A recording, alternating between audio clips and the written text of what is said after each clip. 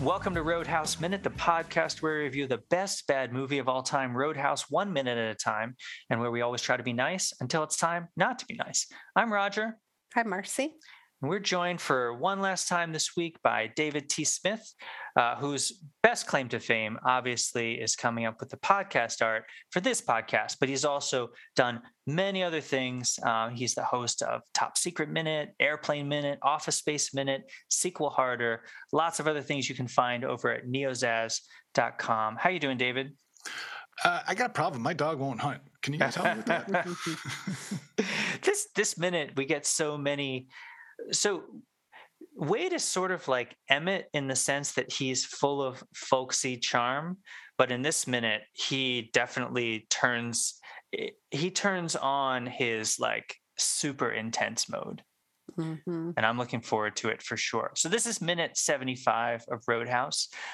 This minute starts with Wade reminding Dalton that he's a long way from Memphis, and it ends with Doc returning to a very tense conversation.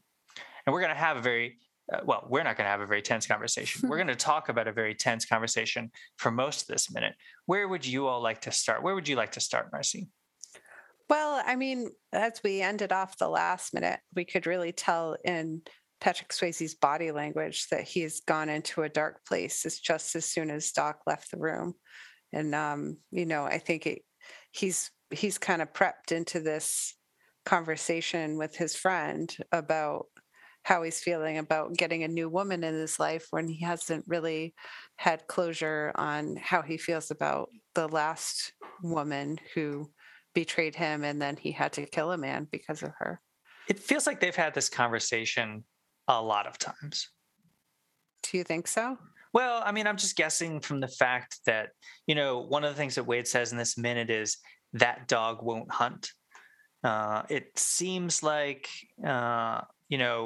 Dalton says Memphis has nothing to do with it. I just get the sense that Dalton has done this act with Wade before, and that Wade is just like not willing to put up with it ever. I don't feel like they've had this conversation many times before. I feel like there's been a long gap between the times that these two people have been together, and that a big chunk of that gap has been the aftermath of this situation happening. What do you think about this, David? I don't know. I get the sense, I don't know, this is sort of fantasy, but I would love it if like this movie replays itself over, and like Dalton gets hired, he goes to a town, he cleans up a bar, he fights the local warlord, he gets in love, falls in love with a girl, Wade comes and helps him out, they move to the next town and repeat the cycle over and over again. It's like Groundhog Day for throat ripping. Exactly. Now, is the guy that he killed in this story in Memphis, is that the one that they talk about later, that he ripped his throat out? I think we are led to believe that. What do you think, Okay. Marcy? I think that's his go-to kill move. Right. So Because, I'm thinking like... I mean, like he does it to, what's his face? Jimmy. Yeah. Jimmy near the water, and then he almost does it again to Brad Wesley. You could see it at the end. He's like vibrating with like, I want to kill you with my bare hand again. He seems to only be willing to engage in unarmed combat. So I'm just assuming like the only thing he can kill somebody with is his bare hands. And frankly, that's probably one of the few ways that you could do that easily and quickly. Yeah. Yeah, no, so it's like, how many jealous husbands has he had to do that to? Right? that it's interesting. So do you think that what happened in Memphis for Dalton is the only time he's ever killed somebody, or do you feel like he's got more than one? Do you feel like he's got a lot of red in his ledger, or is Memphis a one-time deal for him? No, given this conversation, I think it's the only one, because it's weighing on him very hard, and Wade wants to let him know that it wasn't his fault. So I think if he did that more than once, that would come up in this conversation. Yeah, I think that's true. What do you think, Marcy? Well, I mean, this seems like it was self-defense here, and a lot of times he's in a self-defensive mode, but I don't feel like he's a killer as a bouncer. I think that would be a bad professional move. So No, I don't think he's ever killed somebody at work.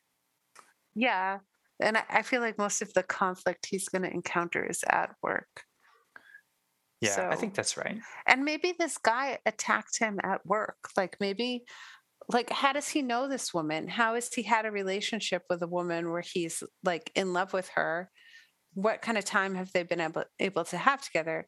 She's probably coming to the bar where he's working. Maybe she also works at the bar. And so then he comes and, confronts him as the jealous husband. And, all this ensues at one of the bars that he was working at. This is wow. That's some amazing world building you just did, Marcy. That is some great. You should definitely put that into your Roadhouse fan fiction that you're working on. Oh, yeah. See, I feel like if I was going to picture the scenario, I feel like maybe Dalton and this other woman were discovered in flagrante. They were discovered together by the husband.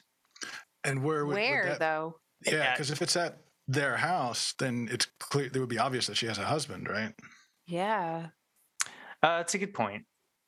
You can't like bring the man you're cheating on back to your home.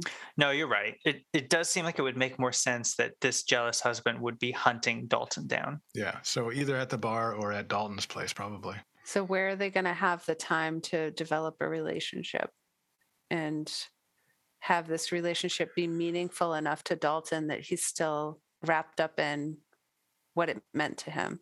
I just hope if she worked at the bar that she was a better catch than Carrie Ann. So, Marcy, do you get the sense from this scene that he misses her as a relationship, or he just regrets having to kill the guy? Oh, interesting. I think it's more that he misses her in the relationship. I think it's more that he's tormented by what he did. He's upset about having to kill somebody. Yeah, you're probably right. How long do you think he and this other woman were together? That's a great question. Because if it's more about having to kill somebody, I think maybe the relationship was very short. I think their relationship was measured in days or weeks. And like, maybe you're right. Maybe this is more of a pickup. Like she came to the bar one night and picked him up. And then he was, they were fooling around with each other that same night. And then, the husband was there and came over and tried to kill him. Right. Yeah. I mean, because, a couple things. That's interesting. So we know that Dalton doesn't seem to stay in any place for very long. Like as soon as the job's done, he walks. Yeah. So yeah, I think for the couple of days it took for them to maybe get hooked up together, I'm going to say they probably had sex maybe one time. And then as soon as the husband found out about it, he just went on the warpath and then all hell broke loose. Yeah, I think that makes more sense. Part of the thing with Doc that I've been sensing is that he's kind of holding himself back a little bit. And I always thought it was more that he didn't want to fall in love with her and have his heart broken. But maybe it's more like he just doesn't want to have to kill another man. I mean, just in case. Probably a little from column A, a little from column B, right? Just in case she's not, saying, "Oh, and by the way, yeah, I'm actually Brad Wesley's wife." Well, you remember how he froze up when Cody told him that Brad Wesley used to have a thing for Doc. Yeah. There's definitely a reaction there. He wanted somebody a little bit less complicated. I really enjoy Wade in this minute. I think Sam Elliott does a really nice job of sort of setting the right tone in this minute. That like he's very much kind of in a dad role in this minute. I like the fact that he's willing to call Dalton on his BS. He's like, you know what, that dog won't hunt. But you can tell that he has a lot of like compassion for Dalton in the way that he says the rest of the stuff that he says in this minute. Yeah. And he gets very rated R doing it too. Yeah, I'll get to that in a minute. He does. So he's got that whole little snippet too, where he and I think this is kind of amusing, where he says like, I thought you'd be more philosophical, which is a nice callback to Dalton and what he was studying in college. But then he changed his tone immediately, and he's like, cut that what loose. Yeah. So there's some good tone shifting that I feel like gets Dalton's attention, but not in sort of like too much of like a judgmental sort of way. Do you think it works? I don't know. So the look on Dalton's face and how he's just kind of like looking down, and you could just tell he's just really struggling with this. And even though Wade is trying to support him and be there for him and tell him like he needs to move on, like he hasn't been able to let it go. I don't think that telling someone that they need to stop wrestling with their demons is a good way to actually get them to let go of their demons. What do you think Wade should be doing with him? I don't know. I don't know that there's anything he could say. I think this is stuff that Dalton just kind of has to process. Do you remember in Outlander when Jamie is wrestling with his demons of having been abused by Blackjack Randall, and in order to bring him out, Claire gets the oil of lavender and I have to tell my girlfriend that you pulled out an Outlander reference. Finish the story, Marcy, because David and I are just going to stare at you for 3 seconds in stone cold silence. Finish the sentence, Anyway, please. You're our Outlander correspondent. It's a different technique right there. Like she like brings Jamie right back into the abuse that he was undertaking by Blackjack Randall in order to bring him back to life. So you're saying that Wade should have brought his oil of lavender with him? Maybe. Oh, he never leaves home without it. I mean, I don't, again, I'm not a trained psychotherapist, but I do remember. So Marcy, David, do you ever watch The West Wing? Yeah, a while ago. Okay. So Marcy, do you remember like the crux? So spoilers for seasons 1 and 2 of The West Wing. Oh my God. So at the end of the season 1 of The West Wing, one of the main characters gets shot. And basically we spend the first half of season 2 with that character dealing with their PTSD. We get to an episode where this character basically has to see a trauma therapist. And essentially what the therapist tells him at the end is like, it's not about trying to relive it. We just need you to describe how you're feeling about what happened, and then you'll be fine. All right. Just one minor thing about sort of the dialogue in this minute, which I think, David, were you referring before? So Wade comes really close to using the 4-letter C word in this minute. He does. And so my question for the two of you is, do we feel like the way that dialogue was filmed was an intentional choice, or do we feel like he said it and then they had to cut it out to get the rating that they wanted for this movie? I think it's very intentional. I'm not sure what it says, but it says something that Wade was going to say the word, but he caught himself like, because he didn't want to hurt Dalton's feelings or something by really insulting her. Well, that makes me think that this was a bigger relationship than a one-night stand. I mean, yeah, like, why would he really care if it was just like that he met this woman and started having sex with her, which I don't think is Dalton's move, to tell you the truth. I think it's Wade's move. Like, he seems to be all right with that. But like, maybe it was Dalton's move 5 years ago, but he's learned better. But why would Wade be sensitive to calling her a C word then? It's a good point.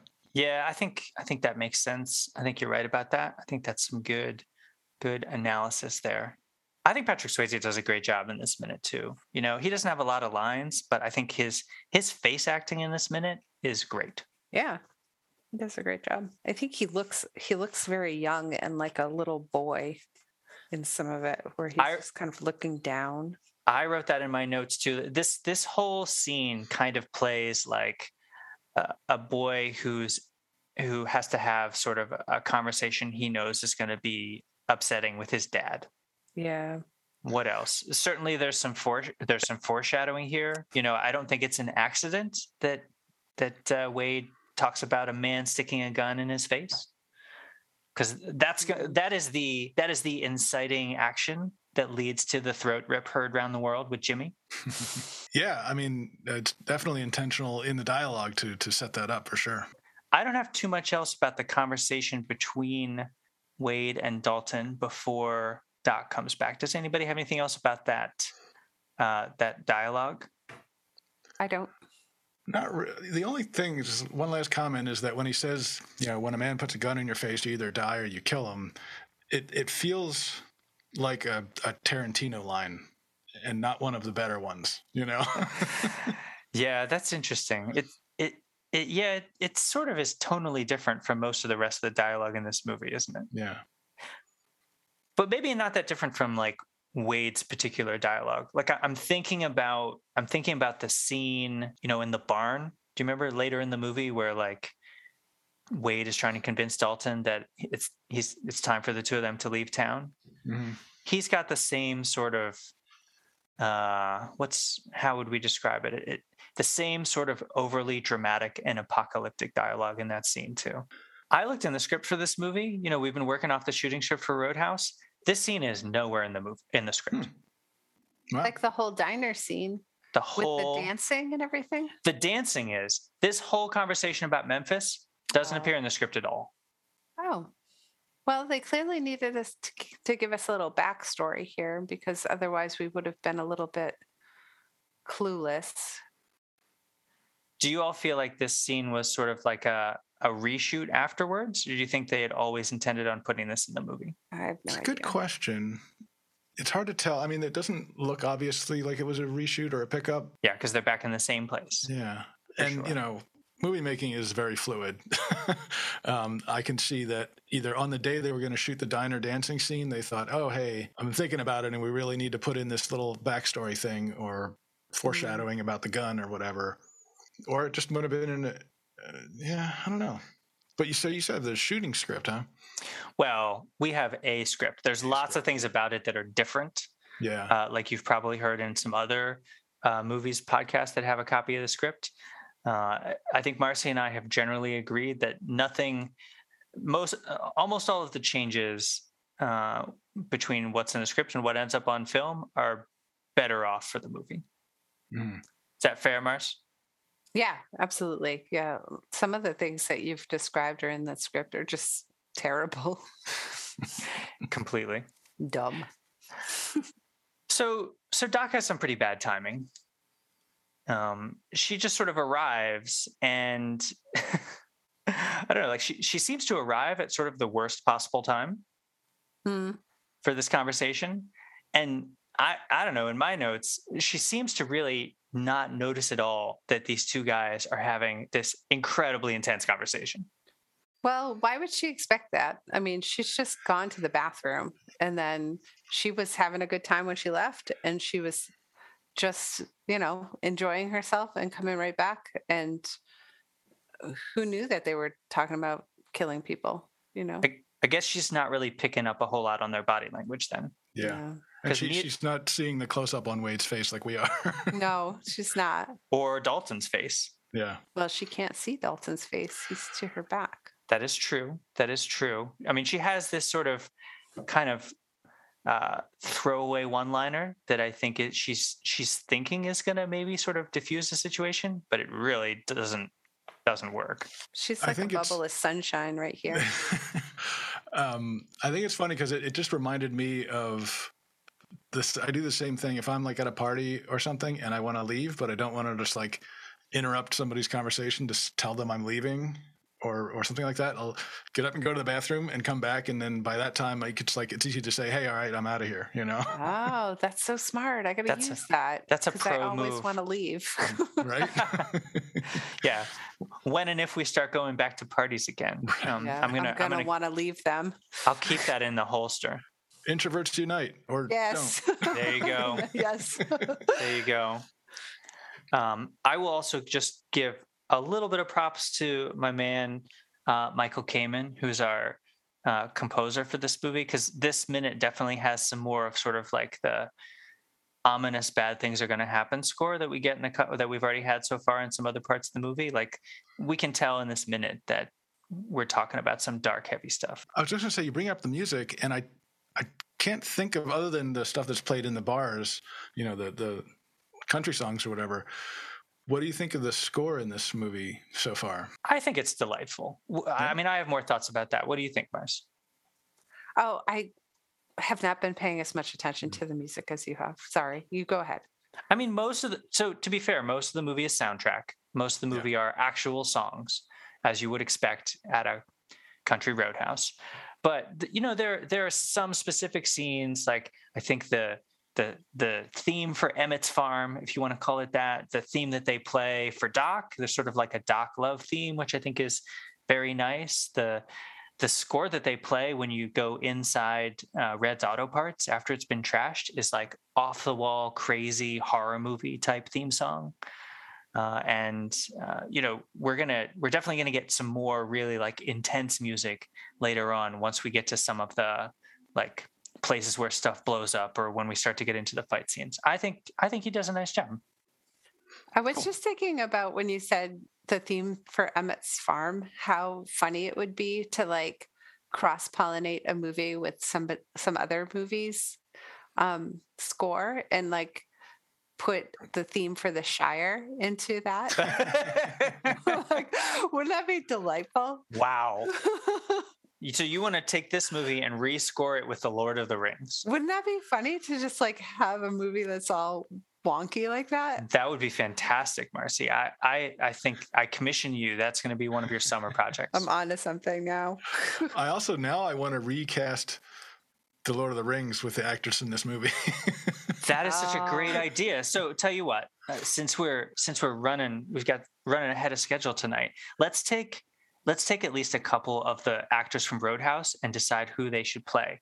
So, David, who would you like Patrick Swayze to play in The Lord of the Rings? He's got to be Aragorn. Yeah, that's what I think too. So Aragorn, that's our Viggo Mortensen character, Marcy, the sort of the guy who can handle a sword. I think that makes sense. I mean, I think the trap too is like to just pick the person you think they look the most like. Yeah. So I'm trying to get away from that, but I mean, it's hard not to think that Sam Elliott is Gandalf. Right. What about Tinker as that troll dude? Tinker as the troll dude? Isn't there one that's kind of like a bigger trollish kind of character? Well, there is a troll. Oh. But I don't think that's Tinker. No. I feel like Tinker maybe would be a good Sam. He could be Frodo's friend. He could be the guy who would put Frodo over his shoulder and like carry him up to the top of Mount Doom. Yeah. Mm-hmm. But oh gosh, what about Kelly Lynch? Who's Kelly Lynch going to play in this movie? Right. Smeagol. She's Marcy, you win. No, you just won the episode. You have cast Kelly Lynch as Gollum. It's Smeagol. I want to imagine her with like the makeup and like doing whatever you need to do to her hair to make her look like Gollum. Yeah. She's definitely, I mean, she's thin. Yeah.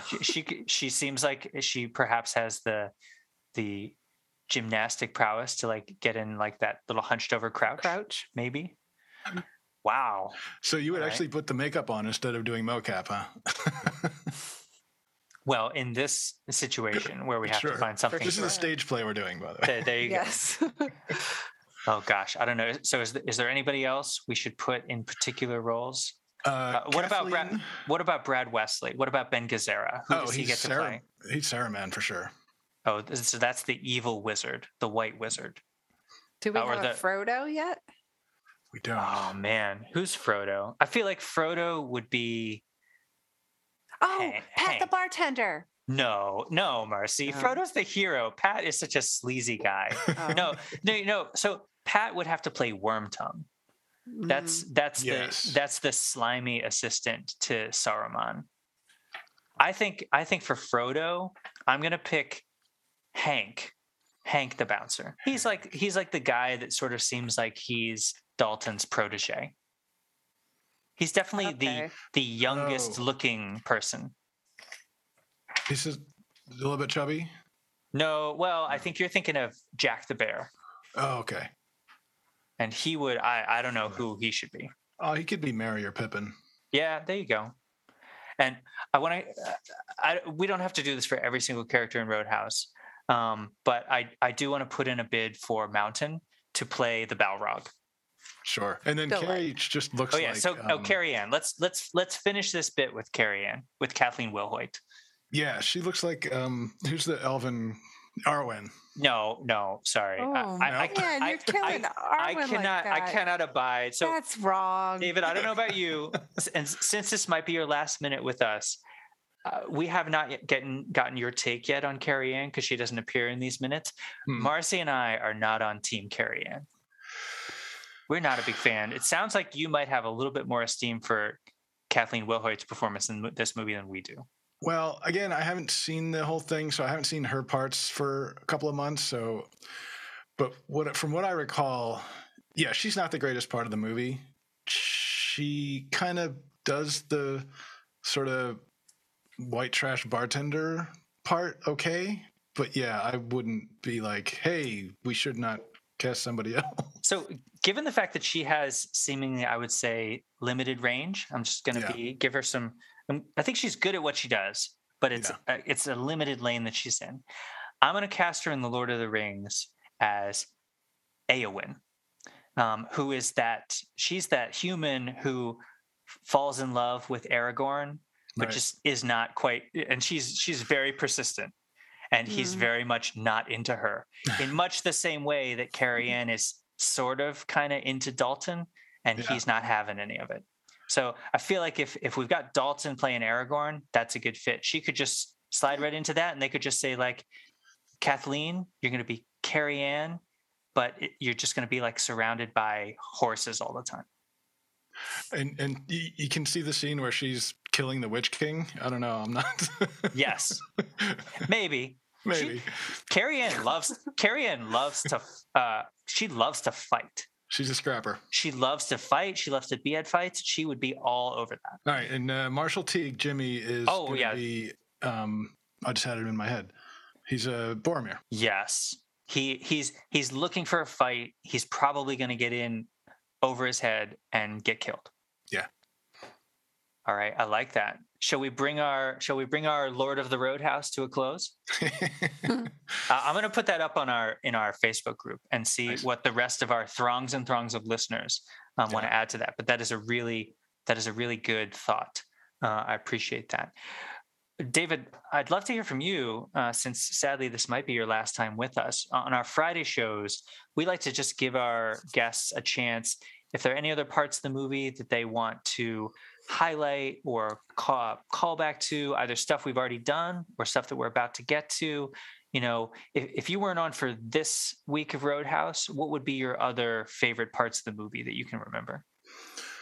The parts that stand out for me are definitely the fights. The big fight with Jimmy at the end is fun because, I mean, they just go, hammer and tongs in the mud there. The scene at the car dealership when they destroy the car dealership with the big truck. So I used to be a big car guy, so I like the sequence where he comes to town, buys a beater, and then it gets trashed at the end of the night, but he pulls out the spare tires, like that. I think, okay, he's very clever. I like this a lot. An amusing piece of trivia about that. So the car that he buys in Jasper is a 1965 Buick Riviera. And what's funny about that is literally to the model year. I think it's off by one model year. That's the same car that he's driving at the beginning of the movie when he's up in wherever it is that we think he is. Like that's the car that he tosses to that guy sitting by the parking garage. Really? Yeah. So all Dalton drives in his fake cars is Buick Riviera. It's Buick Riviera. Well, I guess they're old enough to be beaters and like easy to work on. And isn't it the one that has the little clamshell cover over the headlights? Yes. Mm-hmm. Yeah. Absolutely. So it's a good smart pick. They appear to be able to roll no matter how much damage you do to them. Like you can throw a brick through your windshield and you don't even have to break stride. Or change your Nice. windshield. or change your windshield, which is not going to happen. No. There's a great shot it was either right before or right after this week is Dalton's driving and Wade's looking through the hole in the window.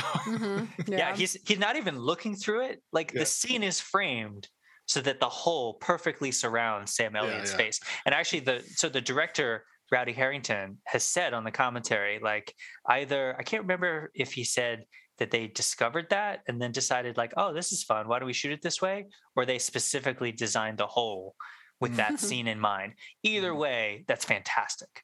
Yeah. Anything else in Roadhouse before you go? I mean, I could go on and on. I was just watching this movie 6 months ago. You just like every scene is fun. You know, of course, there's the scene with the rules. There's the scene where he's kicking everybody out. There's, you know, the scene with the knife in the boot. You know, it's just a fun movie. Yeah. I mean, that's what makes this, I think the reason why this movie has so much longevity and why it's supposedly one of the most popular movies of all time on cable TV is no matter when you turn this movie on, you know, in 5 minutes or less, you're going to get to something amazing. And then you're going to be sucked in for the rest of the movie. Yep. I was funny when listening to your first episode. It was amusing to me that neither of you had seen this until recently. Yeah, this was not like some of our other listeners, like either watched this in the theater or were watching it on cable when they were kids growing up. Yeah. Not the case. And it could have been, you know, I was a little young to have watched this in the theater, but I certainly could have watched it on video or watched it in college. But no, I think I saw this movie for the first time less than 10 years ago. A lot of folks have also described watching it on HBO. And as you know, Roger, I grew up without cable. I had like 2 stations at my house. So yeah, there were many I missed a lot of pop culture.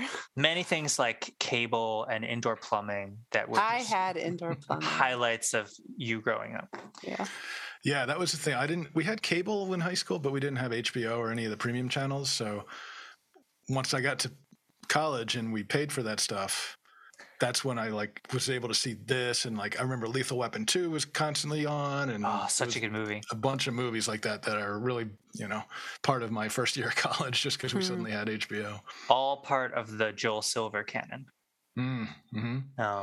Yeah, we had I know we had cable growing up, and we had HBO off and on, not for my whole growing up, but because I remember the thing I remember about HBO is watching Mike Tyson fights.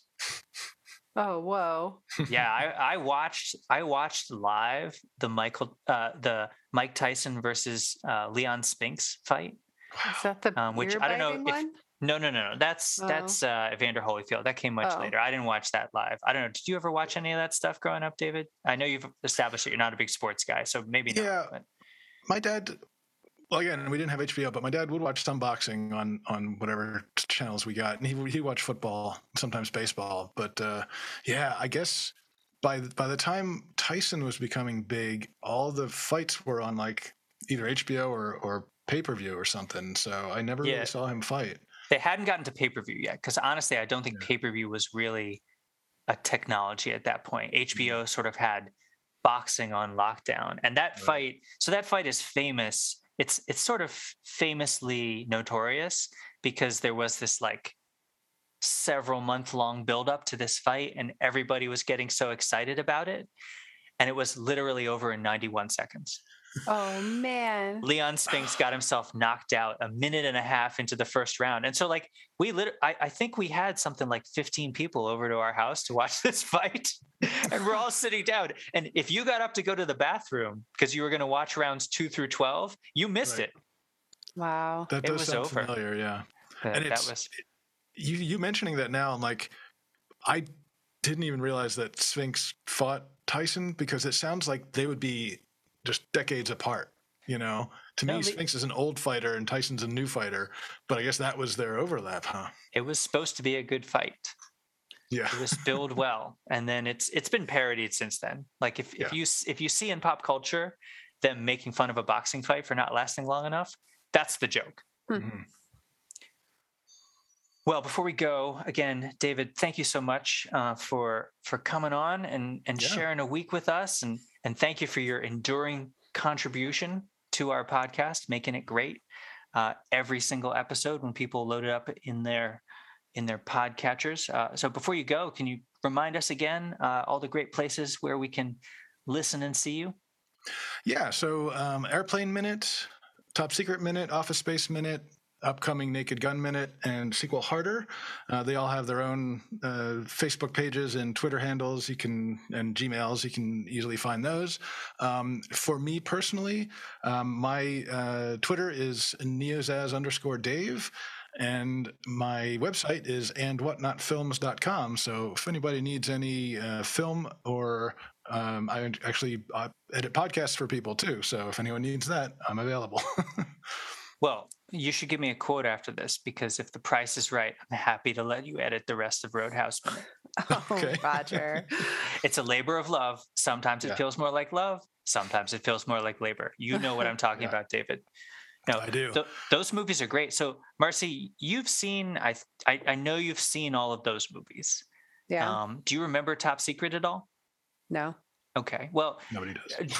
that's not true. Top Secret is great. No, So, Marcy, I'm only mentioning Top Secret because, so Marcy and I have adopted certain things from movies. That's just sort of part of our vernacular. Marcy, Top Secret is the movie that the line, "And I'll miss you most of all, chocolat mousse," comes from. From the very end of the movie. That's one of the things that Marcy and I sometimes do as sort of a cute little goodbye. I've only adopted it because you said it to me a million times and when we first started dating, and I didn't know what you were talking about, but it was cute. Now and now Marcy and I have the Roadhouse salute is what we do to each other, which that's Patrick Swayze's salute in Roadhouse. When does he do that? Twice. He does it.